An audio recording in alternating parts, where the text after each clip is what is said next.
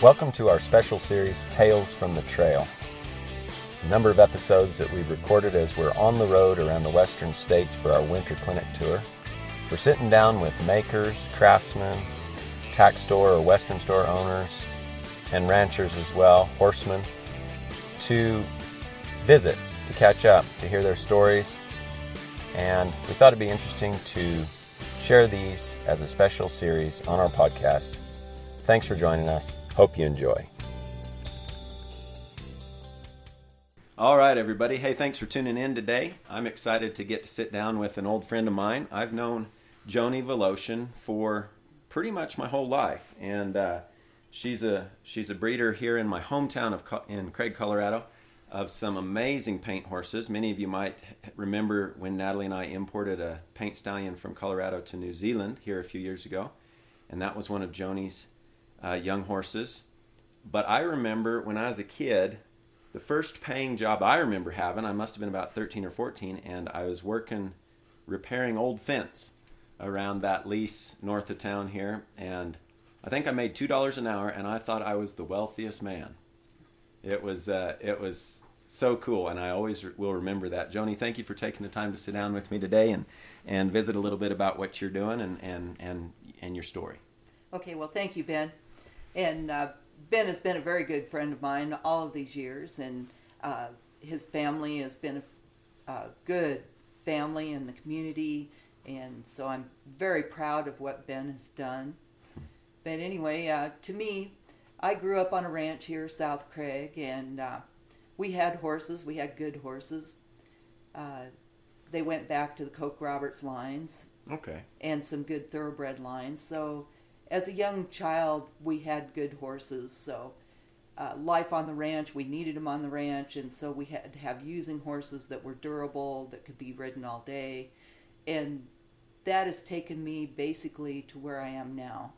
I need to have a good horse, a good strong horse, good feet, good legs, good bone, good Absolutely. Body, be able to work all day long, and be ready to go again the next day. So with that philosophy, I started with paint horses. In 1996, I bought my first paint horse, a true Rolex. Right. And got to showing him. And what sort of showing did you do? At first, he was just a baby, and so we put him in yearling halter, and he got a few halter points, and then we put him in pleasure as a 2-year-old, and he did well in the pleasure, and then he would stand tied to the fence and watch every roping run as a 2-year-old. And so we said, well, let's rope on him. Yeah. So at the end of his 2-year-old year, we started heeling on him a little bit, and we took him to Athens, Texas, and he got his first ROM in the roping in Athens, Texas. Okay. And from there, he's just progressed to the all-time point earning stallion in the history of the Paint Horse Association. That's crazy. That is so crazy. And then later, 4 years later, I had a foal born named Gabar Drummer, and he was born on the ranch that Ben worked on with me. Yeah. And when he was about 4, I raised a foal crop out of him when he was 2 and 3, and when he was about 4, we got serious about showing him, and he just started out fantastically, and he ended up being the number 2 all-time point-earning stallion in the history of the Paint Horse Association. Boy, that's quite a record to have 2 like that at the very top. Yeah, and the other horse that I had was Passion Buck, and Passion Buck, we had people, a veterinarian, Craig, that would AI at the time, and we were showing him too, so we were able to ship semen from all the stallions, and then they moved to Arizona. So Passion Buck got elected to be the pasture stallion. Right. So during all the big shows in the summertime, he was out in the pasture breeding mares. So he only got to be the number 7 horse. So going back to your sort of foundational start with horses as a kid, and so that ranch was south of Craig. That's the one along the airport road? Yeah, on Knez Divide. Yeah. So did your country stretch back towards Knez Divide there? Yeah, up over the top, actually. Yeah. Even. And that's some rough country. It is. It's oak brush. Yeah. And, you have to be a good rider and steep hills. And, yeah. Yeah. Okay. It's pretty challenging country. Yeah. The one one of our pastures was 9 miles from the house. Yeah. Yeah, so Yeah. yeah, we'd long trot a horse up there, go check the cows, do what we needed to do, and come home. Yeah, so. You definitely have to have a solid horse for that kind of country and those sorts of miles. Good bone, good feet, like you say. Mm-hmm. That's for sure. So when you got into the paint horses, what was the perception around paint horses at that time? Do you think? Well, I wanted a paint horse that would produce color every time, and hopefully a black jeaned horse. Right. And at that time, True Bruiser and Shots Flying Spark, in my opinion, were the two best double homozygous horses going. Right. And there were lots of homozygous horses, but people were just breeding for color. They weren't breeding for conformation. They weren't breeding for athletic ability. Right. So I found Rolex, and he was a son of True Bruiser, and I found a filly named Gaybar Gold Dust Right. down in Texas from Dr. Martens and Rhonda Walls. And so she was out of Shots Flying Spark and out of a daughter of Gaybar King, and she was Gaybar Drummer's mother. So that's where the foundation of my program started. Right. Now I think that a lot of the folks listening here probably can understand, I guess, us humans' tendency to breed for color or pretty this or pretty that, and sometimes to not focus on maybe the more important things of conformation and trainability and those sorts of things. But just for those who are listening who may not understand the term homozygous, can you explain a little bit of the genetics behind what you say or what you're meaning when you say double homozygous? Yeah, so homozygous for Tobiano means that horse will produce a Tobiano foal every time. Right. Homozygous for the black gene means that there'll be no Sarls or Palominos.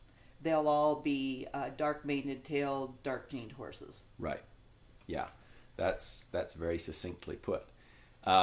With the so the Tobiano or the paint color patterning, obviously when you're in paint horses, that's what you're looking for. That's what you want. The breeding stocks, when I first started, were worth maybe 10% of what a nice colored homozygous horse was worth. Right. So you kind of looked at getting breeding stocks as being a loss. So you somehow wanted, if you're going to breed paints, you wanted them all to have color. Yeah. And for some reason, people like the dark gened paints better than they like the Sarl paints. Right. That's more pleasing to the eye. That's interesting, isn't it? It's very interesting, because that was kind of my next question, what the pros and cons were with having the black base versus, the red. And that, of course, that's what True was, the young stallion that we imported. He was double homozygous. And I know for one thing with the black that I've thought about, at least, is, when you end up with paints that have a lot of white, or the pink skin around the eye or the nose, and you end up with sunburn or even cancers, from that light-colored skin. So I always figured that was kind of a bonus of having that black base. Yeah, and the Tobiano, as the old-timers describe it, is a dark-colored horse, like a quarter horse, with white on it. And an Overo is a white horse with color on it. That's a good way to put it. And typically I steered away from Overos because of where we live. Yeah. They have a lot of white on their face and they get sunburned. Yeah. And then they also had the lethal white gene, so if they were homozygous for their color gene, you had a lethal white that would die. Right. So I steered towards Tobianos and getting color every time. And I like a minimal white horse without a lot of body white. Less than 50% white is my preference. Right. And then you mentioned too, the tendency with the paints, back when you got started, where people were breeding for color and sometimes they weren't looking at the requirements of conformation or a good mind, trainability. And you recognize that. How did you steer not just your breeding program, but also the market of the people that are wanting to buy these horses? Was that part of what you're intentional about, is trying to educate the market to say, hey, these horses are not just flashy, they're actually solid, put together right, with a good mind? Yeah, I wanted to have paint horses that were top of the line, top athletes, had the color, and that was my goal, and I just started out just perfect, and it came out just perfect. You got started with the right ones. Yeah. Yeah. That's awesome. I think there's some old timers still that steer away from paints just because they're flashy or because of the people that seem to think that they're just all about the color. But that was one thing that I really appreciated about what you're doing. And when we brought that stallion down to New Zealand is, look, this horse is flashy. He's cool looking, but he's got a good mind, and he's got solid bone and good feet, and like it's the whole package, right? Yeah, being very trainable is really important too. Absolutely. To that package. And we've got horses that have really good temperaments. You don't have to ride them every day. You know, they can take a break, and they're just like they were the day you got off of them. Exactly. When you start over again. And that's so important for people nowadays, because there are so many people that can't ride their horse every day and use them hard on a ranch. And we used to take a lot of horses that really weren't that good temperamented, but we made good horses out of them. But these start out good temperamented, right, and are very easy to train and very athletic, and they're pretty, and everybody's all excited. yeah. It's like you can have your cake and eat it too. Yeah, you can have everything. Yeah, I think that's kind of unique in a lot of ways, because the color is amazing, and to have the homozygous gene like that where you can guarantee that color is just incredible.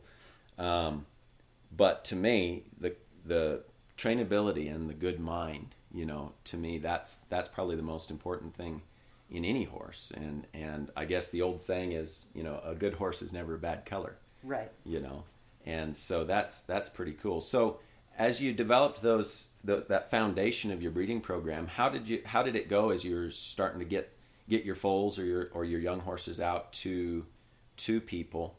What types of disciplines were they involved in, or how did you get that sort of out to growing and selling more horses? Well, I was basically a team roper, so right. I kind of promoted that, but there were horses that won the Colorado Jumping Association. Right. There were horses that won in Western Pleasure. There were horses that reserve world champion halter horse out of Rolex. Right. They just did well in any all-around right. Thing that you wanted to do. Right. So they were actually athletic enough that they could do well and perform in just about any discipline. Yeah. They could ride English, they could ride in, you know, they could jump, they could do dressage, they could, exactly, you know, and they could rope, and there's all kinds of world champion ropers out of my lines. And then the barrel racers found out they could run, and so now we've got some 1D and 2D, all the way down to 4D barrel racers, depending on the person's ability, but the horses are fitting them. Yeah. You know, so they're good enough for the 4D girls to ride, and they're good enough for the 1D girls to ride. That's awesome. And they're winning ropings and doing well at the college finals, and right. winning go-arounds at the college finals. And as I look at it, they're just versatile enough to do it all. Yeah. And my goal with a horse was, I always felt that whatever horse you had should be an all-around horse, and be able to do anything you want to do, from going on a trail ride to going to a rodeo to going to a horse show. Yeah. To do anything that you want on it.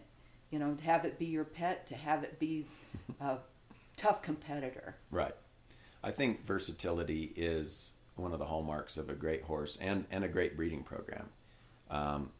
It always concerns me a little bit, like, say, in the quarter horse world, where you kind of get this breeding headed straight towards one discipline, you know, whether it's barrel racing or reining or cutting, you know. And I know there's traits that a person might look for those disciplines, and they may want to breed for that. But in the long run, I think it starts to deteriorate the versatility of the quarter horse breed, and paints are similar. The versatility, I think, is one of the best things about them. You know, Yes. like you say, that you could work cows or rope on the ranch, and then you can go to town and do a team roping, or dressage or whatever it is you want to do, right? These horses have the mind and the athletic ability to do that when it's approached the right way. And I just think that that's something that we don't want to lose in these breeding programs, you know? Yeah, and I've strived to have my horses win the all-around at the World Show. Yeah. And I've had periods of time where I've taken 2 horses, and one was the all-around, and the other horse was the reserve all-around. That's awesome. You know, so yeah, that's the thing that I want. I want that horse that can just do anything you want, and I believe that the paint horses are just quarter horses with spots on them. Yeah, got the same, you know, trainability, the acceleration, the athleticism, but flashy color to boot. Yeah, and why wouldn't you want to ride? Why not? An eye-catching horse. Yeah, for sure. So as your breeding program developed there over the last, say, 20 years, how did you go about sort of getting that out to the market? Obviously, you were doing some showing. You had some of the people buying the horses doing different showing and rodeos and different stuff. When did you get it online or on Facebook? How have you sort of developed that side of what you're doing? You know, Facebook has been good. I post pictures of my foals and my horses, and I do it on my Joni Voloshin Facebook page and Joni Voloshin Performance Horses. I used to do a few ads in the Paint Horse Journal, and I still do some occasionally. But the word of mouth is the big thing. People get a good horse, they like it, and they tell their friends, and they show up and repeat customers. Yeah. So once I initially got started, my horses were winning, and then right away the progeny started winning. Right. And it's amazing how long that takes. That does take a little time. You know, it was 6 years before I bred Rolex because I just wanted him to win as much as he could. Right. And so then another 4 years before his babies really start winning in the roping disciplines and stuff. Sure. So it takes a while to get going. Yeah. But he was so unique in his color and his performance ability, and people were breeding to him and breeding their mares. So at one point, we were breeding 100 or more mares a year. Wow. And with ship semen. Yeah. And people were getting their babies, and they were showing them in halter futurities and yearling lunge line and in-hand trail. And, you know, they started out with them. Next thing you know, they're winning world championships on them. Yeah. Yeah. And like you say, that helps build that word of mouth, getting the word out there and helping people know where they can find these good horses. With your breeding program, had you always sort of wanted to get into that, or did you originally sort of there in the 90s just start because here's this nice horse, he's got good breeding, or he's double homozygous, got a good mind, and you just sort of started there before you kind of got into the breeding, or was that something that you always wanted to do? Well, I had this vision. I had raised roan quarter horses. Okay. And they were great rope horses. They're very pretty. They're very competitive. And I saw some paints, and I thought, man, I'd really like to have a roan paint. Okay. Yeah. So I took 5 of my best roan mares, took them out, and bred them to paint stallions. And I knew nothing about homozygous, so I didn't breed to homozygous. And lo and behold, every one of them was a breeding stock. And I was like, wow, how did that happen? Wow. But as I did research in genetics and got involved with Ann Bowling at UC Davis, and Forrest Nelson, who was the owner of True Bruiser, was very big into paint horse breeding and color genetics. I found that the roan gene and the paint gene don't like to reside on the same allele. So if you want a roan paint, you need to breed your roan to a homozygous horse. Right. And then I went and looked at True Bruiser and got to know Forrest Nelson. And he told me that he bred the best double homozygous paint mare that he'd ever seen to Rolex for Rhonda Wolves. Uh-huh. And he said, if that's a stud colt, you should buy it. And so the baby was born. She overnighted the pictures to him. I ran down, looked at the pictures of him at 1 day old. Yeah. And called her up and asked her what she wanted for him and told her I'd take him. And the rest is history. Yeah, and the rest is history. I'll be. Wow. Yeah. But I had been looking for a homozygous. I bred those mares 5 years before I found Rolex. And Right. so I'd been looking at paint and trying to figure it out. Right. And when Rolex came along, that was what I was looking for. Yeah. You know, True Bruiser, Painted True had produced world champions in roping and barrel racing and all kinds of other events. And True Bruiser had some pleasure points and halter points. And, Yeah. you know, there were people showing his colts and doing well with them. So he was probably the best double homozygous paint horse out there. Yeah. So if I was going to breed for color, it was a good place to start. Absolutely. Yeah. Absolutely. One of the best places to start. That's neat. So what's your ongoing vision for this breeding program? What do you see in the future for what you've got established here? I've infused some other bloodlines. I bought a son of highbrow cat out of a smart little Lena daughter. Okay. I kept a couple of sons of his that are Nice. paint and several daughters that are paint.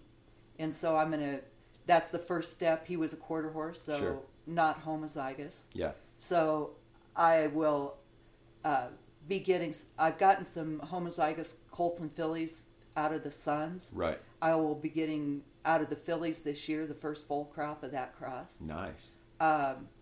I've bought a couple real good barrel mares and put them in my herd. I've got some Frenchman's Guy, Yeah. some Streak of Fling, so some PYC Paint Your Wagon. So my philosophy out there is I've got the basis and the good studs. Now putting some different mares in for a few different disciplines to Yeah. even be better. You know, some top reining horses, Yeah. some top cutting horses, and put a little cow in them, and For sure. you know, cross back to what I had, but only a little better. Sure. I thought the horse's name was High Flying Cat. He was by Highbrow Cat out of a daughter of Smart Little Lena, Uh-huh. and Highbrow Cat was the all-time money-earning quarter horse stallion. And Smart Little Lena was number 2. So I thought crossing those lines into my 1 and 2 paint horses would be Yeah. a great thing. I think that sounds really good. Yeah. Yeah. I'm interested to see how that turns out. For sure. I think that's a good strategy to just get a little bit of fresh blood in there and of course, as you know better than anybody, the breeding of horses, you're just sort of tweaking things as you go along, and sometimes it takes a bit of time to see the results or the results of what you're doing, but that's pretty cool. That sounds really good. Just trying to get better and better Yeah. and better Yeah. is the goal. Absolutely. And stay focused on the all-around horse that can do it all. Yeah, exactly. And how have you found the horse market the last few years? Because it seems like it's been a bit volatile.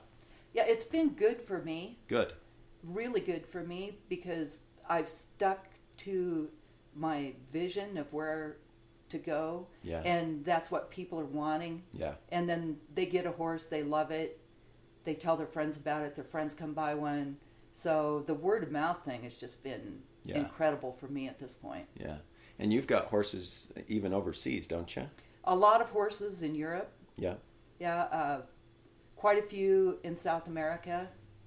Nice. And so that's all good. And Yeah. then your horse over in Yeah. New Zealand. Yeah, Yeah. so that was cool. That's cool. That's awesome. Well, Joni, I sure appreciate you taking some time to sort of share your story and what you do. Where can people find out more about your program? Usually on Facebook is the Yeah. best place. Joni Voloshin. Well, that's very good. I sure appreciate it. Thank you. Thank you. Well, that's all from us today. Thank you for listening to Life in the Saddle podcast. If you enjoyed this episode, please share and leave a 5-star rating or review. Remember, you can find us on social media or our website, truewesthorsemanship.com.